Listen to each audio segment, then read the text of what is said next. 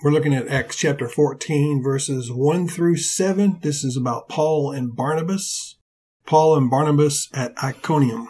When they arrived at Iconium, Paul and Barnabas went to the Jewish synagogue. They preached the gospel to the local congregation, and people believed their message.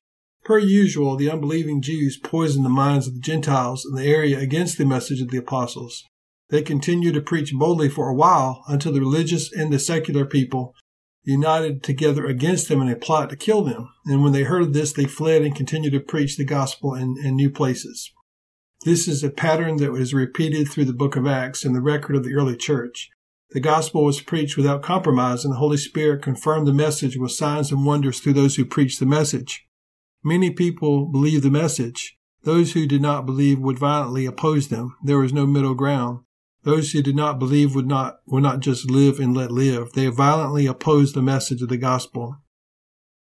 This contrast shows us that there is only two sides. You are either for the Lord Jesus or you are against him. There is no real middle ground. God is light, and in him there is no darkness.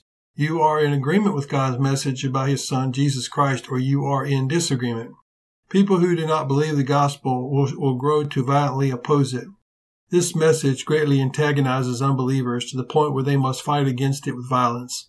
This pattern is seen from the beginning with Cain and Abel.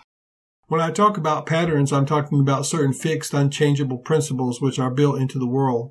These fixed and unchanging principles point us to God who never changes. God is eternal. He is the same yesterday, today, and forever. These fixed truths reflect our Creator. God will not conform himself to man. When men are exposed to the gospel, they are reminded that God is their creator and that he owns them.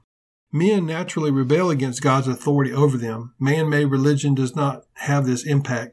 Man-made religion makes men comfortable in their sin and rebellion.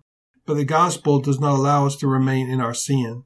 God's love demonstrated in the death, burial, and resurrection of Jesus Christ will not allow us to justify ourselves or our sin. We either accept God's free gift of salvation provided through Christ's atonement, or we are separated from God forever in a devil's hell.